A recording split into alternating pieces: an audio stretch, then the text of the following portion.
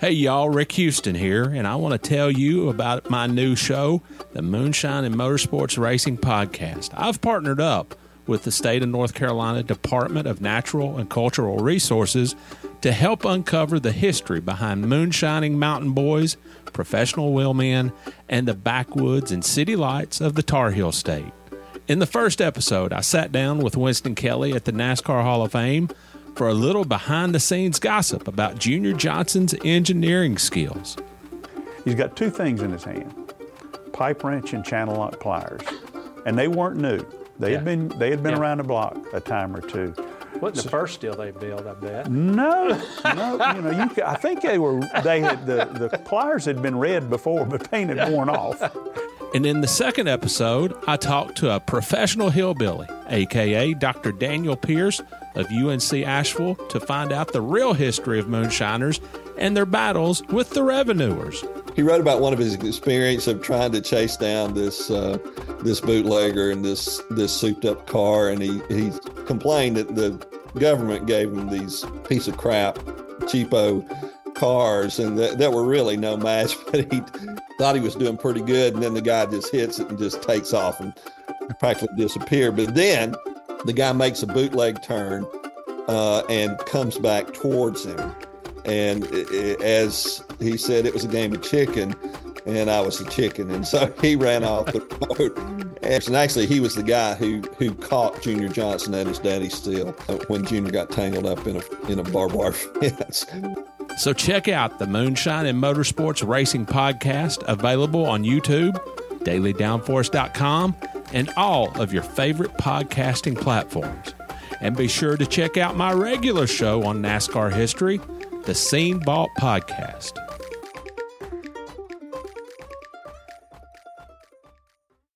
Hey there, NASCAR fans. Have you got your copy of the latest edition of NASCAR Pole Position Print Magazine? If not, there's no better time than now to subscribe at polepositionmag.com. NASCAR Pole Position is the only print magazine covering NASCAR. Officially licensed by NASCAR, NASCAR Pole Position Magazine is published throughout the NASCAR season, and each edition is an instant collector's item, packed with great feature stories and photography. The magazine is even mailed to you in a poly bag for those who love to collect NASCAR memorabilia. At polepositionmag.com, you can even find past issues available to purchase. Get your subscription to NASCAR Pole Position and get great NASCAR content delivered straight to your mailbox throughout the season. Learn more at polepositionmag.com. That's polepositionmag.com.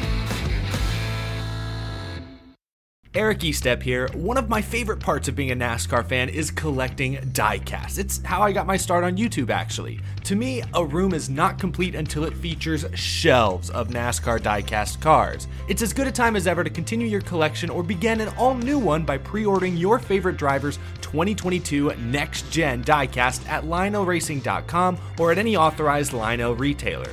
Lionel is the official diecast of NASCAR, and don't miss Lionel Racing's NASCAR Authentics diecasts at a Walmart or Target near you. Not only is Lionel the official diecast of NASCAR, but they're also official supporters of the Out of the Groove podcast network. So what are you waiting for? Head to lionelracing.com to order your favorite driver's 2022 diecast.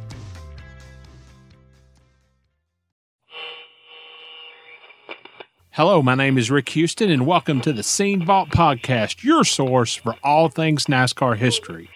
I took some Talladega tires and laid them out in the sun, pumped them up to 130 pounds apiece, and was stretching them and letting them grow. After the race, he's in the van. He saw how wore out you were with rotor burns and all kinds of burns all over you. You saw how dehydrated he was with his eyes sunk back in his head and blisters on his hands, and you had mutual respect for each other. He come down pit road and the race was over. He got out and there was some fan walking by with a cooler. He knocked the cooler out of the guy's hand, flipped the lid up, and put his foot in it. We went to Sturgis together, and he looks over at me and said, "Why you want to go on your vacation with a 75-year-old man?" And I said, "Man, I love you, buddy. I just love you." Really, at the end of the day, it's all about the memories and the friends for me. The day NASCAR and all of us associated in any way with NASCAR forget its past, that's the day we don't have any future.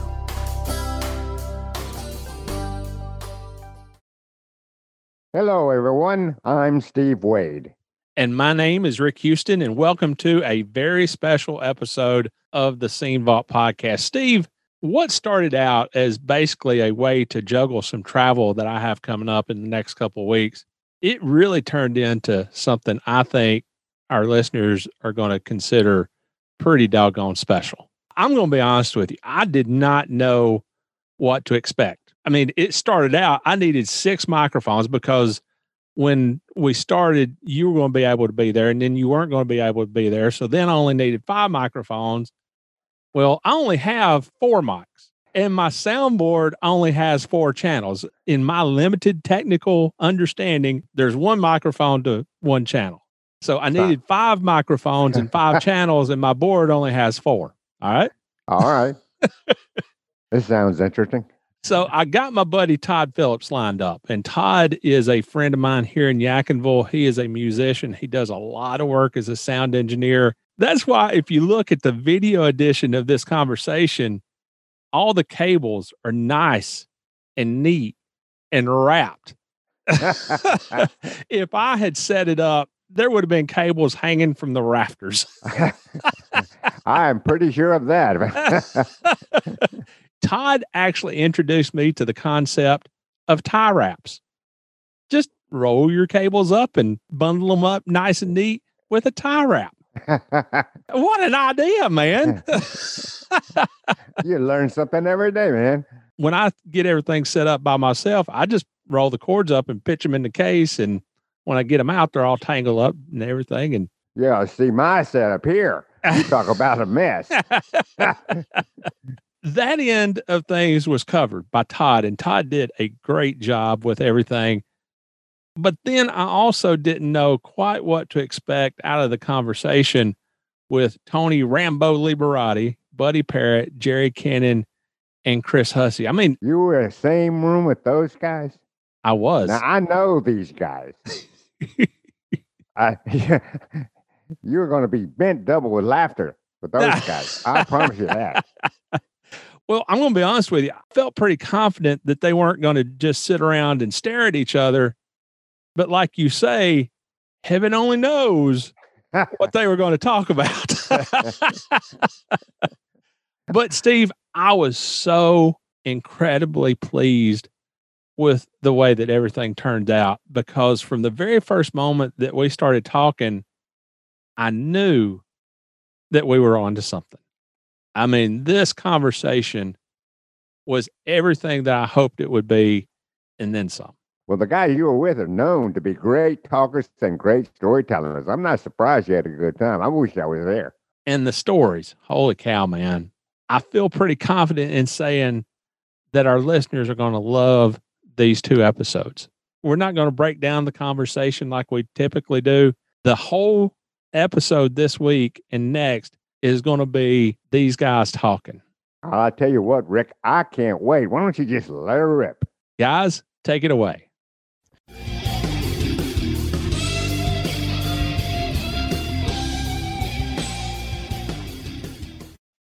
Kind of what I had in mind is I've got a few just kind of starter questions to get you guys talking. But my hope is that you guys would start talking to each other and just have a good time just sitting around bench racing. So, you know, I know it changes with the camera and all that crap, but just want to have a good time and let y'all tell some stories. So with that being said, let's go ahead and get started. And guys, why don't you just go around and introduce yourself? Why y'all start with me? What's your house? Oh, okay. It's my house. Yeah. Tony Liberati, and I don't know what else you want me to say other than. Well, have you got any other names other than Tony Liberati? Oh, well, they call me Rambo, I guess, which come from Johnny Klein at Petty Enterprises way back in the day.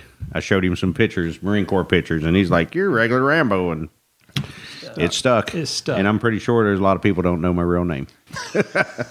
Antonio Rosario. A lot of people got a lot of different names back then, you know.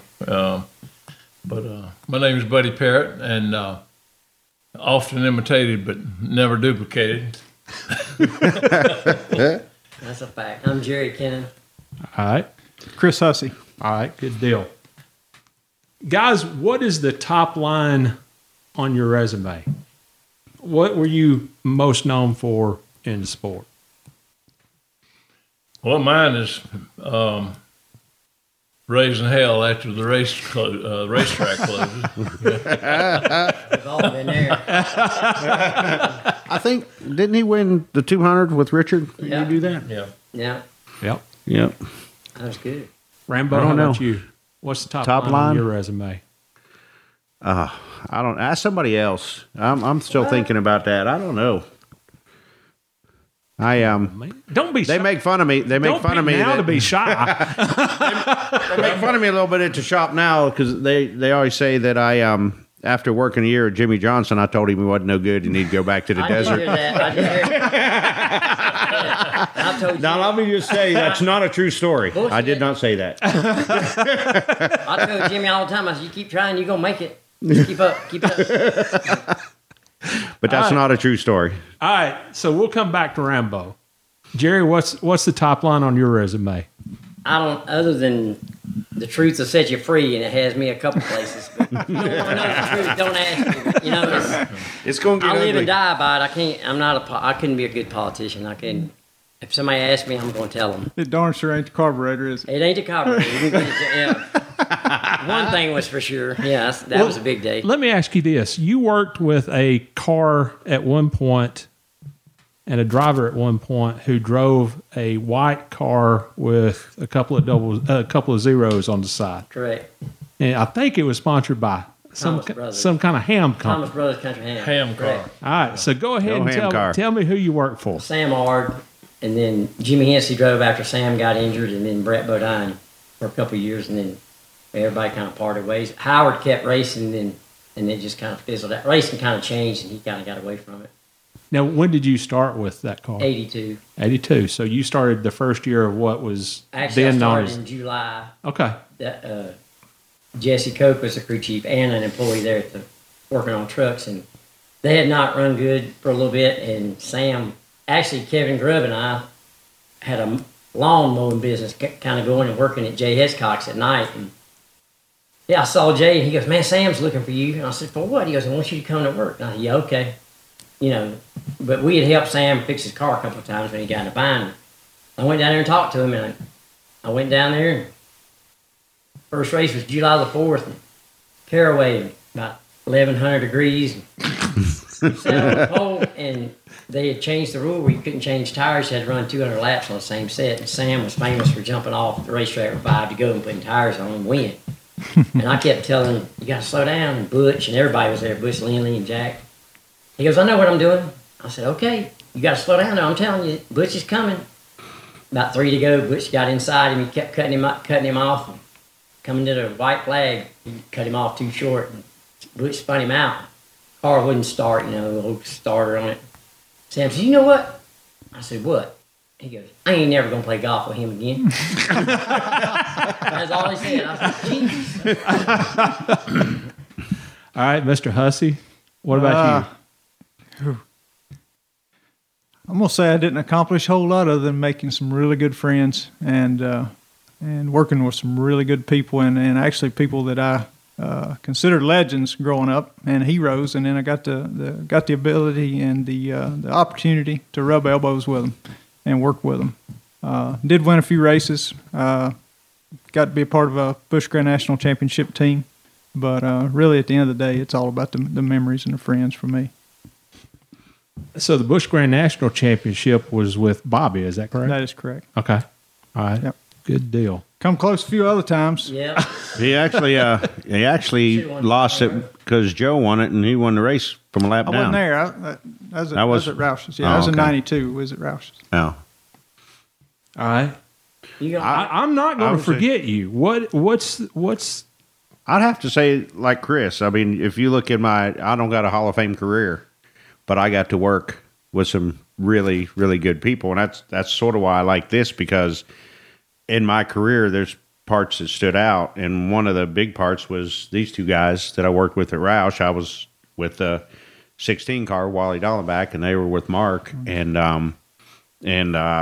listening to these guys and watching these guys, and I learned a whole lot.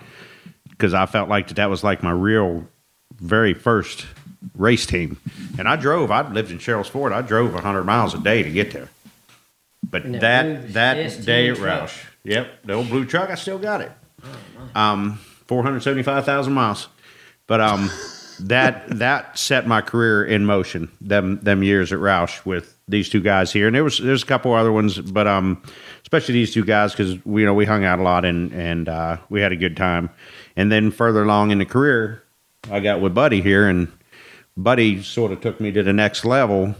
Not really as much about working on the cars, but about the people in the business and all that, where I could take my step to become a crew chief and go on. So with these guys right here, definitely instrumental in my career. Now, did you two actually work together, you and Buddy? Jeff Burton. Okay. At Roush with Jeff Burton. Yeah, Buddy made my life miserable. Oh yeah. Because I had the brother. You had Ward. I had Ward, Ward, Ward would walk over and say, "Here's what Jeff's got in his car, but I can't drive what he drives." Different car. I think the best part about it was we made Liberty miserable, and we set out to do that. And you know how Mark was, and Mark didn't care. Well, you ain't helping them. I don't want them to have nothing. Yeah. And then we started whooping their butt and turned them upside down all the way to the point where they moved to Mooresville. And Buddy was right in the middle of all that, and he had to. Gone then, so. Yeah, we was gone. Yeah. But that was a good deal then. But yeah, Buddy, Buddy, I always say Buddy was a good mechanic throughout the years. I ain't never seen him turn a wrench.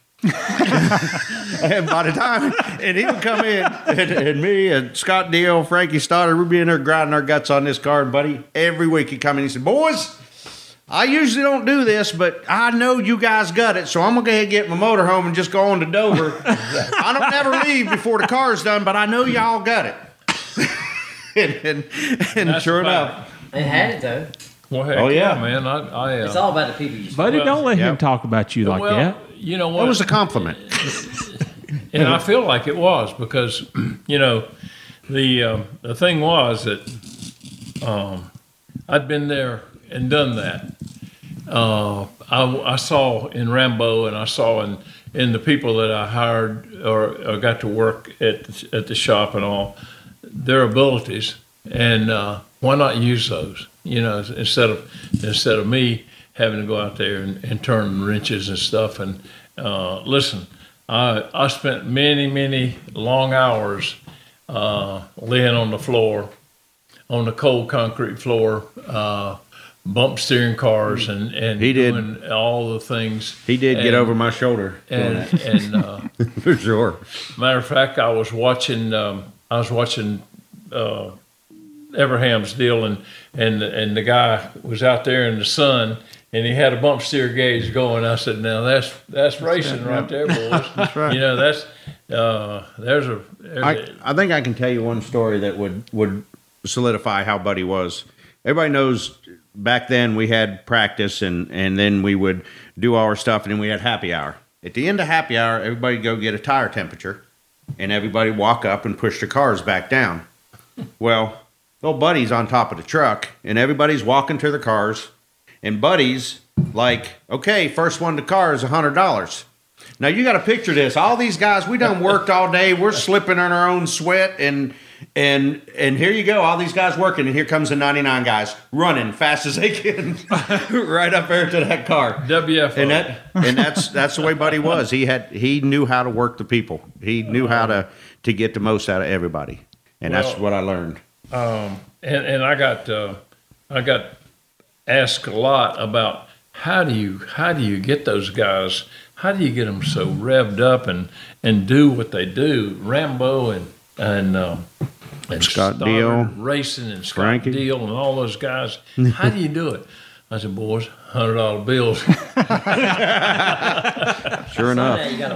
Someday you gotta want it. And that's what I had to say about Roush and everything. We wanted it. I mean, we did a lot with 35 people. Yeah. You mean somebody asked you how you were going to get Rambo wound up or wound down?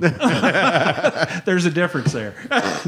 Well, I had to keep him. I had to keep him under my thumb a lot because I had a little crew chief and on that car, and he was going to threaten to kill him on a regular basis. I'd like to see that. And I didn't want that. I like to see him try that. I didn't want that to happen.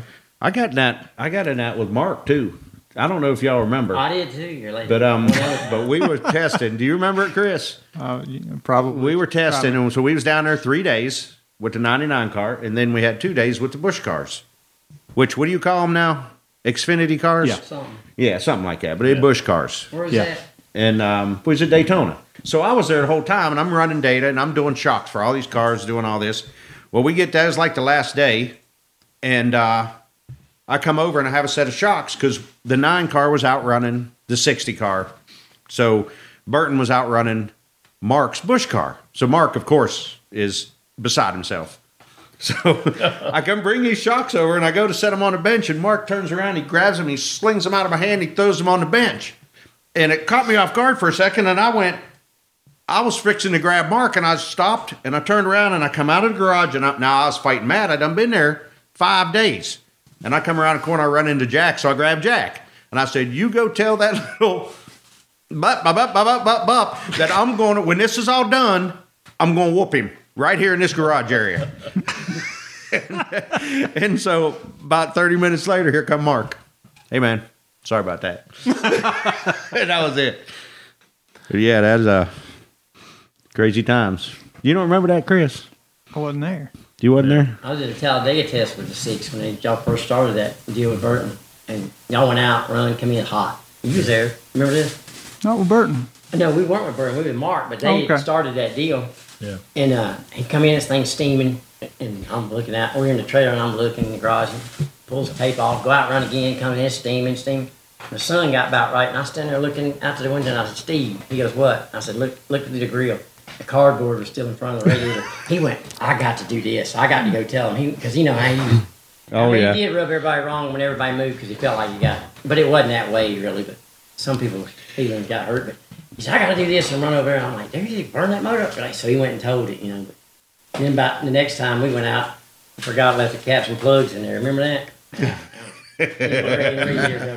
It's amazing how times have changed because that particular program, you know, I got with Jack and we went got up to Mooresville and he had his reasons but I won't get into all that about doing that.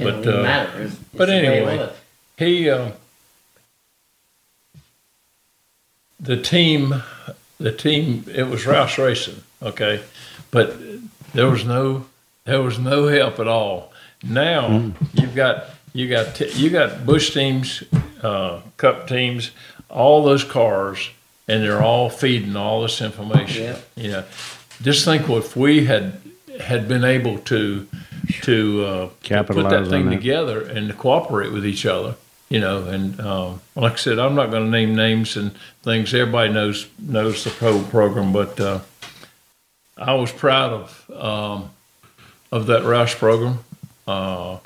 Probably Jack was probably the best guy I ever worked with. Car owner, let me do whatever I wanted to do, and I don't think we ever had a harsh word. And I can't say that. Now, why was there not cooperation between the teams? Was that a directive from somebody, or was that just the way it was above us? Probably. Okay, yeah. But Jack wanted to prove to Mark that he could do it because there's a bunch of turmoil going on up there. Well, but it was a period of you had so many one-car teams, and it was right when the transition was starting to be to multi-car teams. Exactly, and if the world was still around, we'd have 40 one-car teams. Mm-hmm. And that's when it was fun. The multi-car teams made it difficult just because. And a lot of people don't understand there was no testing policy. And you talk about we did it with 35 people. We race on Sunday, and we'd either drive. If we drove to the racetrack, we flew home. If we flew, we drove, or back and forth, one or the other. Mm-hmm. Pit crew worked in the shop, and when you got home on Sunday, on Monday you debrief, on Tuesday you tested, Tuesday, Wednesday, come home, threw that bag down, picked that next one, and went to the next race, right or wrong. Oh yeah. Now these guys have got pit crews to get days off, and the crew. I'm like, days off. Yeah, they got days off. They got 3 teams. They got a team that works on the race cars Yeah. in the shop. They got a team that travels, and they got a team that does the pit stops. That's 3 separate teams. And I can remember If you're doing pit stops, Thanksgiving Day and Christmas yeah. Eve. I mean, all the time. What was the man count for the teams? Were started out, I think, like 10 or 12, Yeah. and then we got. I think before I left in 2001, the count was 15 per team. So and now look at it. Yeah. yeah. But if you want to go back to the, I mean, this is if you want to go back to the competition between it, it went on way before that. And y'all remember we went to Daytona and test. We had JR20, and we run fast. Look at it. You see them laughing. That's I put the back window in that car. And we had JR20, and we brought that thing home because it was all primered, and they painted that thing blue, and it had a 6 on it. Yeah. When we went back to Daytona, that's just the way it was. Yeah, Mark called his shots. yeah. It's like we built 2 cars when I came back and was helping Ted. Went to Charlotte, and it's both in primer. Mark went out and ran like 30, 50 in his car, primer. Ted went out and run like a lot slower. And he goes, go get Mark, put him in there. And Buddy Foss goes, here's these half-a-second rags. You know, and puts him in the seat and goes, Mark goes, I can't reach the pedal good and the belts don't fit. I'll just shake it down. Didn't change tires. And he ran a 30, 45. And he come in and goes, Jerry. I said, what? He goes, when you get home, paint this thing red, white, and blue. We can change the right front shock and I can sit on the pole. Okay. Yep. And Some of that turmoil was Mark, Mark did that with Wally. Because when Wally come back to me, I said, whoa, them rags is worth a second. Don't take them out. But, I mean, he's a race car driver. I mean, he knew what he wanted. He knows what, I mean, look at Kyle Larson. No matter, he needs to do what he can, you know. But he came along the time with Rusty Wallace. Rusty didn't want a 2-car team or hell, Bobby Allison did. That was their mentality. Yep. You know, they wanted to keep their what they did on the cars because Mark was sharp on the race car. Yeah. He could help you and listen to him. He knew things to do to the race car. Rusty was hands on with me, and that was. Well, I've said race car drivers have never been team players. Yeah. They grew up going to the racetrack, whether it's go-karts, race cars, and it was usually a family operation, and that was their team, and it was all about them. Yeah. Everything was focused on them, and even before they had team drivers, it was about them because at the end of the day, they were their own team, their independent contractor, and boy, when you got out of the era where they rode with you to the racetrack in the van, in the car, and then the motorhome thing came along, and then of course the jets and the helicopters and all that. All of a sudden, they were an independent contractor, and they were their only team. They were their own team. So nothing better than riding down the road with your driver. Yeah, everybody. Well, I tell people after the race, you talk about respect. After the race, he was in the van. He saw how wore out you were with rotor burns and all kinds of burns all over you. You saw how dehydrated he was with his eyes sunk back in his head and blisters on his hands. And you had mutual respect for each other. And, then it got to the point where they stop on pit road, get out of the car, and walk to the motorhome. And you have to go find the car because they're mad, didn't even tell you where they parked it. Yeah, sure enough. And push them things around. I want to say one thing like with Buddy here because I think Rambo, Jerry's in that older clique too, but Rambo's, and I'll talk about Jerry. I never give Jerry enough credit. Okay, if it hadn't been for Jerry Cannon, I'd have went off to North Carolina State University, and I'd have probably never got in racing. I told him he should have. And he told me every day what a mistake I was making. But I wanted to go work on race cars, and he gave me the opportunity to work on race cars and start making a little bit of money and getting paid for it, and that opened the door and that kind of thing. But I want to talk about people like Buddy. As I call it, a young snot-nosed kid running around the racetrack, doing what you always wanted to do, doing what Jerry Kennan told me not to do, and all that, and then get in that cup garage, and you had the Buddy Parrots, and you can go to Steve Mills and Dale Inmans and Leonard Woods and Barry Dodsons, and I could sit here and name them all one after another. And all you had to do, Richard Broom, all you had to do is walk up and ask a question, and they'd help you. They would, yeah. And they would help you. And, you almost took it for granted because that was your heroes and your legends that you listened to MRN on Sunday afternoon sitting on the porch with your dad listening to the races, and you heard Ned Jarrett and Dick Brooks interview these guys, and all of a sudden you're rubbing elbows with them and you're with them. But looking back, now that you're older and mature, is why did they take that much time with me? Because I go home some nights and I feel like I probably didn't treat a young guy like I should have. And it's like, I need to act more like the Buddy Parrots and them guys did with me and teach these young guys and give them the time of day and give them the respect that they deserve and that I got from those guys. And that's one of the things that when I think about Buddy and knowing that I was going to get to see Buddy tonight, I want to make really clear that it's amazing how much time those guys spent. Robert G., you can just go on and on that those guys. Probably big influence on, they do the same thing. Yeah, it's just why did they, why were they so nice? And it's because they were gentlemen, and even though they were competitive. Yeah, and they were competitive. When it came down to it, we was all they were racing always against each helping. other. I mean, it didn't matter if it was brake pads. Are you running DS11s or you running 83? You go ask them, and they told blues and reds, buddy. Yeah. So I just that's something that I think went away. Several years ago. Of course, money ruins everything, but that was a time that they was always willing to help, and I do appreciate that. Well, I think it's funny you bring that up because my next question was going to be, who was the most influential person in your career? I'm sitting beside him, and I promise you, and I don't want to get. I wasn't talking about you, Rick. There's sound guys in between them. I'm gonna tell you, and I'll get all sappy on you, but this man right here taught me more about people, and pointed me in the right direction when I wasn't wanting to be pointed. And once we, got through all that and what I did after I was with him, then we became friends and riding motorcycles, and we went to Sturgis together, and he looks over at me, he said, "Why you want to go on your vacation with a 75-year-old man?" And I said, "Man, I love you, buddy. I just love you." And we've had so much time together, and I would say as far as being an influence, there would be this man right here, Buddy Parrott. And I love this man. I ain't afraid to say it. Rambo. You're not going to cry, are you? I might. You might make me cry. What he really wanted me to go to Sturgis with him for, you got to listen to this. We worked really hard, loading the motorcycles and getting the motorhome ready to go and things like that. And lights wouldn't work on the trailer. We tried everything. So get in the motorhome, and I'd never driven this motorhome before. All of a sudden, we get in the gorge. Gorge. I mean, it's pouring down rain, and like you can't even see hardly.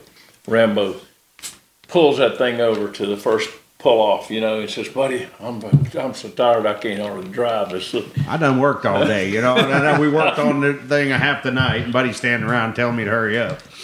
But that's the way we did. He was actually one of my third son. Mm-hmm. Yeah. He and Brad actually lived together, and Judy said, "I'm gonna tell you what, those two boys got to go. I cannot believe what's growing in their refrigerator." Judy'd come over and clean up, and we'd go out on the boat with Buddy. He had that big old boat. It reminds you of Rodney Dangerfield driving the boat around. That's him. We'd be going along, "Buddy, there's a skier." "Yeah, that's 77. No, Buddy, there's a skier." "No, that's 70. Right over me. Hey, you don't care. I didn't hit anything. I don't think. That's good. Well, Buddy, who would you consider to be your most influential? It has to be Harry Hyde. I had so much fun and so much and worked so hard to get his respect. And I told somebody the other day, I was a tire guy. He hired me to take care of the tires. I got my start with Harry. And actually work with on the race cars, but Goodyear in Thomasville, Huggins tire, and but I got tired of. We got to a point where Firestone and Goodyear, we battled each other. It was competition. That's what I live and thrive for, competition. I was a springboard diver and all that, and I was in competition, and that's what led me into racing. But Harry would let us have fun. but he was like Patton. I mean, that's the truth. And everybody thought, I mean, carried a gun in his pocket, shot holes in the roof and stuff like that. But he respected what you did on the cars. And but I know what I was telling you about Goodyear. I'm out of tires on trucks, our tow rigs, our trailers. I tell people I worked a year, and I never even knew where the bathroom was hardly in the building because I wasn't in there. I was outside all the time. And you can see the influence. But I use that as a tool because no one ever thought, you go to Talladega and the tallest gear you could get was like a 276 gear. And Harry said, boy, if I had me a taller gear. So they went to lunch one day and came back, and I took the Talladega tires and laid them out in the sun and pumped them up to 130 pounds apiece and was stretching them and letting them grow. And Harry came back and he said, what in the hell are you doing out there? I said, I'm going to get you about a 240 gear. It worked. Yeah. And but there was a lot of things that I took from, the Huggins days into what my job was. My job description was a tire guy. And but Harry, I asked him anything and he'd tell me, and he'd even show me setup cards and and tell me index cards. Yeah, index, 3x5. Right there in his pocket. Carried them right here. He kept his pills in a cigar tube. And I still got a box of those things that was setups. Wow. For those Dodges, cool. And I'll keep them too. I still got that notebook. Wow. Wow. But that's the way we did, and but we rode together, like you guys said. You lived together. I got to ride in the station wagon, the yellow station wagon. He and Harry and I. Harry Lee was his son, and he's scared to death to let Harry Lee drive because he'd go to sleep. But he always let me drive the car, and but we had a lot of conversation, time to talk and discuss things. And but I had a lot of good drivers, go through there with Isaac and Bobby, Buddy Baker, and Dave Marcus. I even went to Pikes Peak, Colorado, with my great friend Bobby Unser, who just passed away. Mm-hmm. And I remember the day. But that Harry passed away. If these guys could just have just a little bit of what we had, I think this racing thing would be so much better. I was lucky to get to be with Harry whenever I did that deal with Bobby Hill, and when he was helping in Stavola, and we'd go to lunch together. Man, it's like I'm riding to lunch, Yeah. But I mean, he's everything he says he had them cards all the time. And when he said something, it was like, okay. And he meant it, I mean, like, you better remember that because maybe not this minute, but down the road you'll use it. I tell some of the young guys, they talk about Harry Hyde, and I said, never worked with him, but I observed him a lot. Yeah. Like, I'd sit and watch Jake, and I'd sit and watch Robert G., and I'd sit and watch those guys. I'd just watch them because I was amazed by them. And I'll never forget the day that Harry pulled his comb out of his back pocket. And it's like, never seen him without a hat on. So I'm going to see, without a hat on. He just combed the hair that was outside of his hat. Yeah. He didn't take his hat off. Right. He just combed the hair that was outside his hat. Yeah. He had a whole head of hair. Yeah, we back then, we'd two to a room, and he always told me, says, come on in there and stay with me. So I got a story I might tell on that. I'll have at it. We were in we're at a racetrack. I'm trying to think where we were, but it doesn't matter. But anyway, we were in the bar, and we came out, and there were a group of guys that I think it's California, because that naval base or something's out there. And so these about 4 or 5 guys were sitting there, and the wise asked me, I said, well, I'm going to sleep good tonight. The Boy Scouts are on duty. And they just got out of boot camp, and so they followed me right out the door. And I wound up, I got through about 2 or 3 of them, but I finally got my ass out of there. And I ran to the room and I knocked on the door, and Harry had the key. He got up and said, what's wrong with that? I said, hide me, man. So Harry's got his home shorts, so what do you call them, old men? Boxers. Yeah. Anyway, so I'm hiding in the bathroom, and the cops come up there and beating on the door and everything. And Harry come in, Harry got his glasses, opened my door. What the hell's going on here? It just makes a great big scene, and it scared the cops a little bit, We're looking for a guy. Well, you look in here, you see anybody but me and my shorts. So that was a story that that'll always stick in my mind. And I had a pair of bib overalls cut off. Well, I didn't have them cut off, but Harry took his pocket knife and cut the legs off. And so I called those my North Carolina bikini, and I would put on diving exhibitions. And that was, like I said, that was my sport. And he got the biggest kick out of that. And, I did it. I said, man, I don't want to do this again.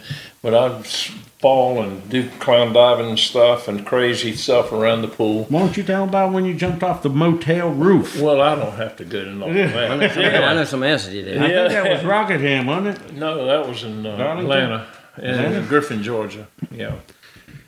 Yeah, that was a scary moment that I did that. But then I left my glasses and my shoes and everything on the roof, so I had to go climb back up there and get my glasses and my shoes and hand them down to this guy.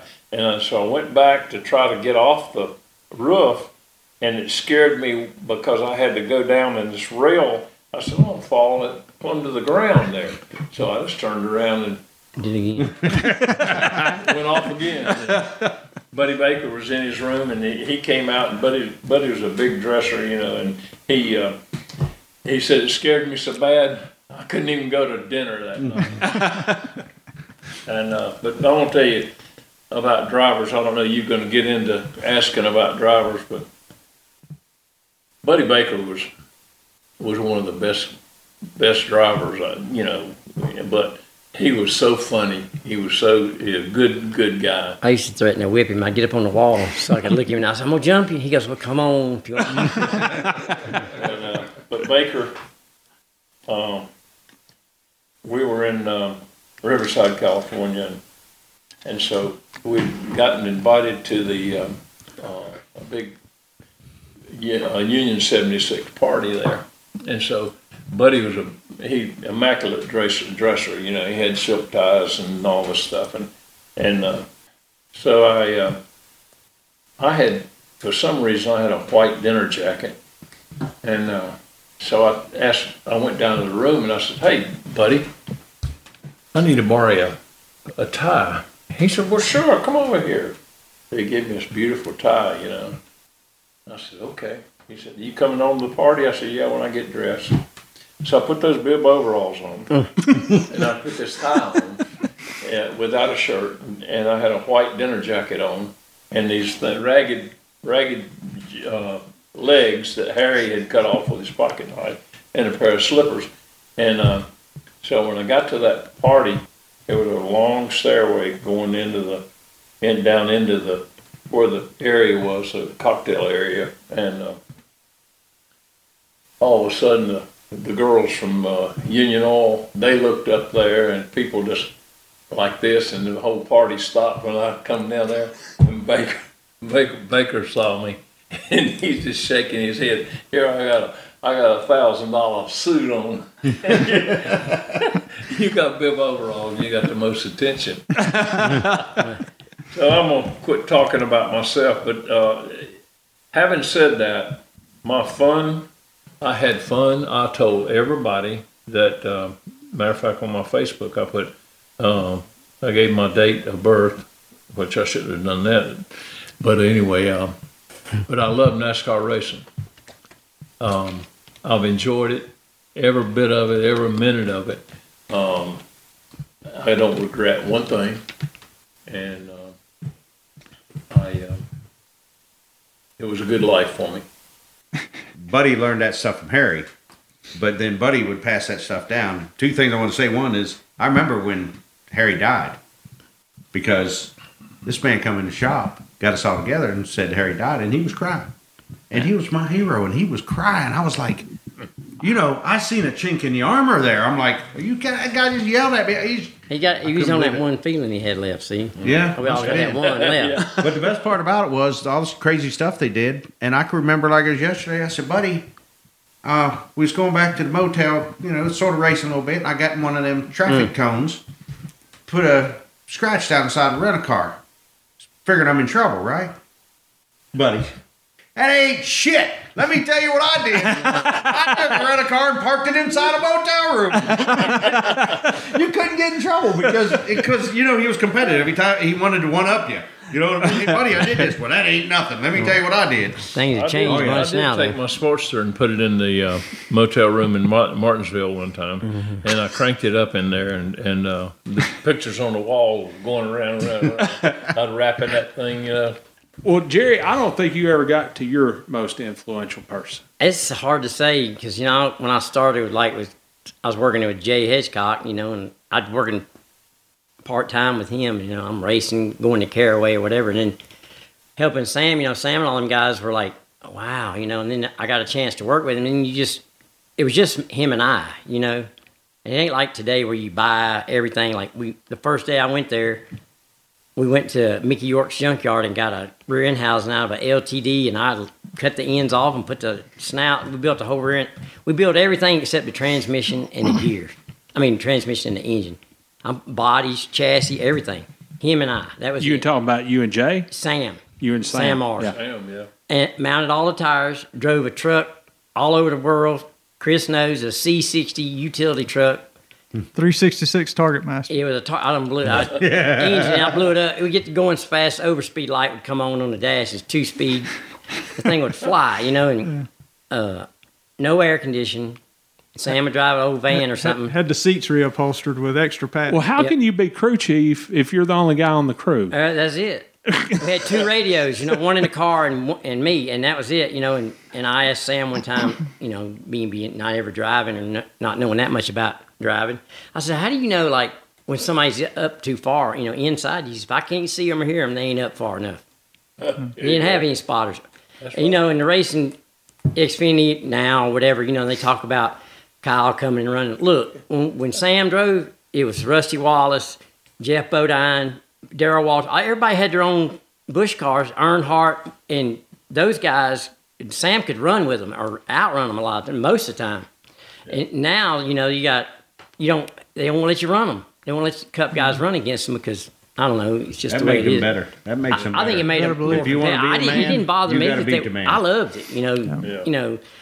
I knew Earnhart when he did, and Chris remembers he didn't have much 2 nickels to rub together, and he was in the way a lot of times until he got going good, He still owes me $20. But, I know for a fact a couple times in his early career, he snuck out of the racetrack because he couldn't pay the tire bill. I heard that from Huggins people, but he did all right, but, and just like, but I don't know, it's hard to say. My dad took me to my first race in West Memphis, Arkansas, when I lived in Memphis, and he said when them cars come by on dirt, Hooker Hood and them, he said, when I turned around, he goes, I knew you was messed up from that minute on. And then we moved here to North Carolina, and I would, be out of shape if it rained a race out. Every Saturday we go, And then working with Sam, I don't regret.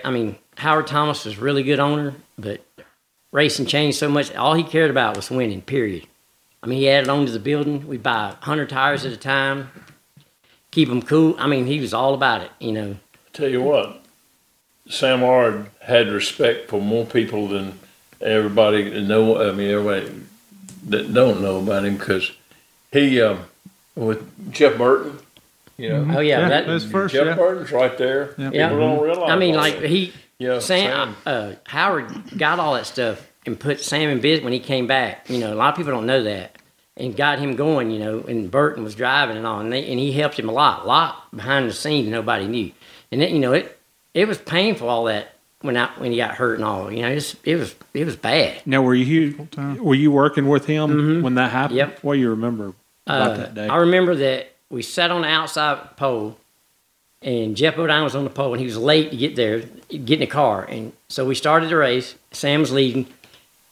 He come on the radio, and he goes, look, I'm going to let him by because I'm going to show you how easy it is to pass him. And he was driving the 15 Levi Garrett car, right? Jeff was. So the caution came out, and we were running second. And Ron Bouchard and Bobby Allison was behind us. And I said, don't be acting crazy now. It's early. They threw the green flag, and Bob Shreves was last in line, and he blew a radiator hose going into 3. Well, they didn't throw the caution. Well, he come down the back straightaway, and they started going to 3, and Sam, he's going to show me. He just jumped on the outside, and Bobby was on the outside of it, and they both hit that water. I mean, hit a ton. And when I looked down pit road, Bobby's car was white, red 22, and ours was white 00, and I couldn't see it. It was way down there. I said, you all right? And he never said anything, and Dale Inman and Steve Mill were in the garage, and he stopped right there, and as big as he was, I mean, he was like 6'3" or 4". Yeah. His head was under the dash, and they hopped over the fence, the motor was hung wide open, and they shut it off, you know. And it took a while, you know, to get over that. But it was a tough time, real tough for me. Maybe 20-some years old, I had to load that thing up and, with help and get home. Chris, he's young, he started helping me, and I say, quit tightening stuff so tight. And I don't know how many bolts he broke off, and I'm like, come on, man. But he was, you know, I'd go watch him play Legion ball, and I'm like, man, you should go do this. This is hard. No, I'm gonna do this. Okay. Well, so where did you work with him at? Thomas Brothers. He was right out of high school. Yeah, I did not realize. I graduated high school, and I was at RTC and taking a machinist course. And Jerry, I'd go up there and work for free, but Jerry cut me a deal with Howard, and Howard paid me cash money. Yeah. And, you know, boy, ain't nothing better than cash money, and especially as an 18-year-old kid. And, of course, jumped in the truck with him, and we went to Indianapolis Raceway Park, and we went to Milwaukee, and we went, and, man, I was seeing the country at 18 years old on somebody else's dollar and just tickled to death. Yeah. And so, don't mean to hijack. Toolbox lid fell on my fingers. Yeah. Jerry and I, we could sit here and talk for a long time, so, but I won't hijack his part of the conversation. I'm good. I'm good with that. I mean, I really don't know. I looked up to Buddy and Harry and Dale Inman was like, I never got to work with the Petties. I worked at the Woodses a little while, and you know, in all these places, but I never got to work with him. But you watch them, and you talking about watching Harry. I can remember watching Waddell in the garage at Daytona. I was watching one day. I just watched him because I admired him a lot. You know, I mean, he's done it a little bit. And I'm watching. Picked up the radiator cap, and he put his finger in the water, and he rubbed it on the rubber grommet before he put it on. And I started doing it, and I told him that. I saw him not 2 weeks ago, and I said, I remember you doing that. He started laughing. And I said, I'll never forget it. That he would, and he always talked to me after, you know, I'd talk to him. But he's right. You could go up and ask anybody there, and they'd talk to you. Inman, anybody, if you didn't break your hand, you know, shaking hands with you. But it was a different time, you know. But you'd think it was bad times, but not really. Looking back. I wish we realized it. Yeah, you don't realize it. I wish we could have grasped it more. I mean, I stayed in Dale Inman's room. I was still in the Marine Corps, and I was helping him on the weekends, and Dale would let me stay with him. In Dale Inman's room. Yeah. I'm in the Marine Corps still, wanting to get into this deal, and I'm with Dale Inman. I mean, yeah. You know what I'm saying? And we're like, I've won like 22 races. I had no idea. Ain't got no pictures, nothing. No, you know, we don't have any. I don't have any of that. I wish I could have grasped it. Just get it loaded up and get out of there. Yeah. You know. That's right. I mean, just all the people that we've been around, and like Chris said, all these guys that you talk to them, and they never had a clue, never realized what was going on around us. Until I guarantee you, I tell people it's because we work so dad blame hard. Well, yeah, you know, it's the same thing. You know, like when you was changing 3 or 4 engines a weekend, and you how about 7 at one time, and you had 15. How about breaking cams in for Jack in Talladega? You had 15 sets of tires, and I was a tire boy like Buddy, and you just didn't have time to think about it. We blew up so much that one time at the Winston, Beam and them moved. They moved out of the garage. We smoked them out. I mean, it's bad. I still got a spark plug of that one. We blew up a lot of engines. Oh yeah, but we also did. We also did Goodyear and Hoosiers. These guys talking about getting 5 sets of tires ready. Both kinds. We was in Dover, and you'd have the whole hillside. Whole bank, yeah. 10 sets of Goodyears, 10 sets of Hoosiers, in case you might need them. Yeah. Whatever you start on, when you could switch one time, so you had to have them all. Unless she's Marcus. And they were bias ply.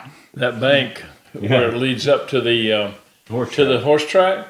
I mean, you just had tires all the way up that bank. You know, Just a sea of tires. That's how we won a race one day. Had a guy named Richard Petty. We won 199 up there. Yeah. And I tell everybody we out-tarred them. But I mean, like Dale, Sam would go see Dale and Richard. You know, I mean, we won Charlotte. If you look at that's Richard's fire suit he's got on. Is it really? Yeah, sure is. And he had these shocks. We always had to have them for Daytona. We go get. I mean, they wasn't nothing special, but it was to him. You know, Dale would give them to him, and we'd put them on. Didn't make no difference, and go. But a funny story about Sam. One time, I by myself. I don't think you was there. When we went to South Boston. He wasn't there. He didn't show up. I'm like, they done run practice. I'm like, where is he at? Nobody had a cell phone, no, you know. And I look, and there's that Ford van that's at the crossover gate, and he's flashing the lights and stuff. I'm like, let him in. Say, let him in. He comes in here. He's got his arm bandaged up from his tip of his fingers to his shoulder. I'm in gauze. I'm like, what in the world? He goes, you ever tried to cutting a water pipe with a pocket knife? I said, no. He goes, my foot. I said, you got to get in the car. He's unwrapping it the whole time. He had always carried a real sharp pocket knife. Well, he's trying to cut water pipe out of a well to fix it at home, and knife slipped, and he stuck it from right here to his thumb, and it came out the other side, all the way through. And it was all sewed up. He goes, look, I said, ain't going to be sore? Yeah. So he gets in, qualified, good, won the race, right? Well, he comes by about 20 to go, and I'm looking, you know, as he goes by, and I'm like, I don't think he's got no gloves on no more. He comes in, gets out on Victory Lane, you know, standing on the front stretch, and blood all over him. I said, darn, he goes, them stitches wasn't no good. That's what he said. and I said, is it going to be sore? And I poked him on the hand, but he was tough like that, though. Yeah. They don't make them like that no more. No. Mm-mm. Wow. Chris, how about you? Who's your most influential? You know, that's not the first time I've been asked that, and it's too many to mention, and I typically categorize them. You know, you start with, you know, when we went to work at Roush's, you know, I said, okay, Steve Mill probably taught me how to call a race. Yep, he was good at that. And Mark Martin probably taught me more about race cars and how just to keep it super simple. Mark kept it so simple. He didn't outthink, you know, just really simple. Mark taught me the most about race cars. Bob Labonte. Bob down. And Bob would be proud if I said this, but he taught me as much about how to treat people as how not to treat people. Mm-hmm. Yeah. You know, and Bob was big, but you know, so I you know, back to each one, you know, racing, calling a race cars and all that, but as I said earlier, and I don't want to get all sappy like Rambo over there, but Jerry Kennan taught me a little bit about all of it, and as much about life. You know, I was talking about 18 years old and riding up down the highways and seeing things as a kid. And what was the age difference? How much older? 10 years. 10 years. We talked about that the other day. Yeah, we touch on that every birthday. Yeah. And because I remember when he was really old, but he's not so old now.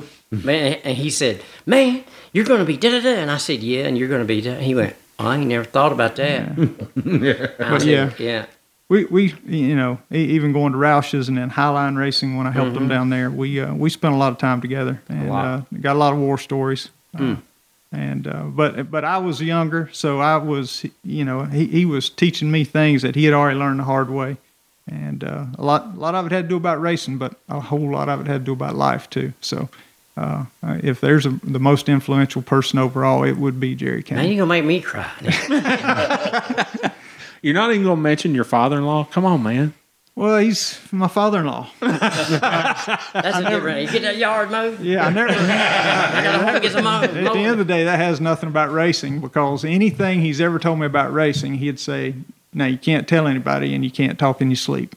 Yeah. So Steve Mills talking in his sleep. He said to toe at the end of the bed. All right, toe it in. What's wrong with you, man? But no, that's true. And I'll say it, even as a old hard ass as Dale is, he's been great to me. You know, only thing I tell people, he's only ever gotten on to me one time, and that's when I was working at Bill Davis's. Obviously, he was working at Petty Enterprises. He has a huge yard, lawn. And we were off testing somewhere, and the Pettys were off testing somewhere, and my mother-in-law, Mary, decided to mow that whole approximately 7 acres with a push mower in the dead of summer. And I get home, and Dale's mad at me. He said, son, we can't let her mow that yard by herself. She's going to kill herself. And I said, Dale, I was gone too. And then he backed off. He thought I'd just sit there in there and looked out the window. It's cool in here. Go, Mary. I tell people that's the only time I ever remember him getting on to me. But he's been good to me, and I'm sure that without knowing it, he's probably opened some doors for me and helped me, but he would never let me know it. He helped that day when we won Charlotte. He was up there in our pits, and I'll never forget, after the last pit stop, he goes, I'm leaving. I said, why? He goes, it's going to get big here in the morning. I said, what? He goes, it's going to get big. He goes, you got them covered bad. And he said, I'm just here for moral support. We should have won it twice, and then a couple times. Hell, we should have won Darlington. Sam wouldn't come in. He says, if I come down pit road, he goes, I'm getting out. My foot's burnt. All he had was a piece of wood in the floor, Yeah. He said, you tighten exhaust up to against the floorboard. I said, no. As soon as he come, he pulled up to the gas, but Neil Bonnet, I think, everybody got tires and we didn't, but we were leading in. I said, if you come get tires, we'll kill them. If I come in, I'm getting out. And that's the only time ever. He come down pit road when the race was over, and got out, and there was some fan walking by with a cooler. He knocked the cooler out of the guy's hand, flipped the lid up, and put his foot in there. I said, Lord, and he showed it, and he had a blister was out the top of his shoe. Yeah. Wow. But it didn't stop him. He kept going. And just for the record, I don't think we actually mentioned his name. Your father-in-law is Dale Inman. That's correct. Yeah. Don't tell anybody. It's probably hard to live with that Don't close tell anybody. to it. Don't talk in your sleep. I had a driver do the same thing for me at Richmond one time, and we were running pretty doggone good with that Levi Garrett car, and it comes on the radio and says, I'm a-coming in. I said, what? He said, I'm coming in next lap. I said, what's wrong with you? I got the hot foot. I'll never forget it. Yeah, I had to when you said that's what this round table is all about, is when you say something that reminds you of something. Here we are, a chance to win a race, and he said, I got the hot foot. So I got Dale Earnhardt to come. He had gotten out of the car. Something happened to the car. I don't know what happened, but anyway, Earnhardt got in the car and knocked every fender off and the front end and everything. But he drove the living, out of that Levi Garrett car that day at Richmond. Yeah, I remember pulling Michael Waltrip's fire suit off of him and pulling a hunk of skin with it. Yeah. And that's when I realized, man, that must have been hot. Well, that's big hunk of skin. We was at Nazareth and Bobby Hill, and we had Hoosiers on, qualified good, and they'd fly apart in about 10, 15 laps, and it was hot. Dale was there, Earnhardt, and he run a couple laps and blew up. And he come down there and rolled all his Goodyears down there, and he goes, look, next, put them tires on, take the 2-lap penalty. He goes, you'll kill them. Well, I never even thought about it, but those tires were like an inch smaller. Well, the gear went, he come by, it sounded like a plane. It was, we made up 2 laps, one under the green, got caution the next time, and won the race with Hill. And I called Earnhardt. We used all the tire, everything. I said, hey, man, what you doing? Don't worry about it. Yep. Don't even worry about it. That was, I don't know how we got all that mess home, but That's back when you had to put everything in the truck. There wasn't no Champion tire service. That's when the truck, the trailer and race car in it got crashed. Right down the road from the racetrack. Yeah, that ended up driving the race car the rest of the way to the race. Sure happened. That's happened. We was coming in the parking lot. I'm like, well, he must have parked the trailer outside. No. And Monson was driving the truck. He got out. He was talking so fast I couldn't understand him. I said, what's the matter? And he was coming to the racetrack, and there's a lady going to turn, and a dump truck hit her from behind in the Chevette and she went between the truck and trailer, sheared the trailer ball off. The enclosed trailer went out in the field with a car and a toolbox in it. We drive down there, unload the car, it didn't hurt it. The truck, the axles flew out from under the trailer. Took the tag off. I give the tag to Ted Condor. I said, here's the trailer.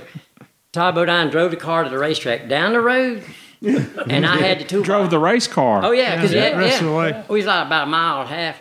I can show you the spot. And I was sitting on the back of the rent-a-car holding a handle on the toolbox. We pulled it all down there and put it in the garage. You went racing. And that's crazy. Yeah. That's the good old days right there.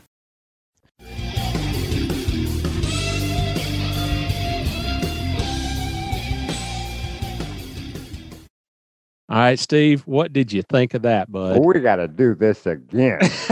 Sure.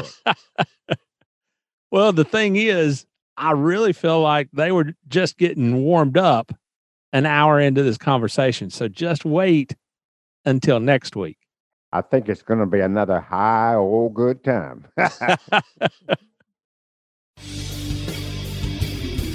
Here we are at the Scene Vault podcast, where we don't let facts get in the way of a good story. Right bunch, yeah. How long? Where relevance is irrelevant and we don't give a shit about your feelings.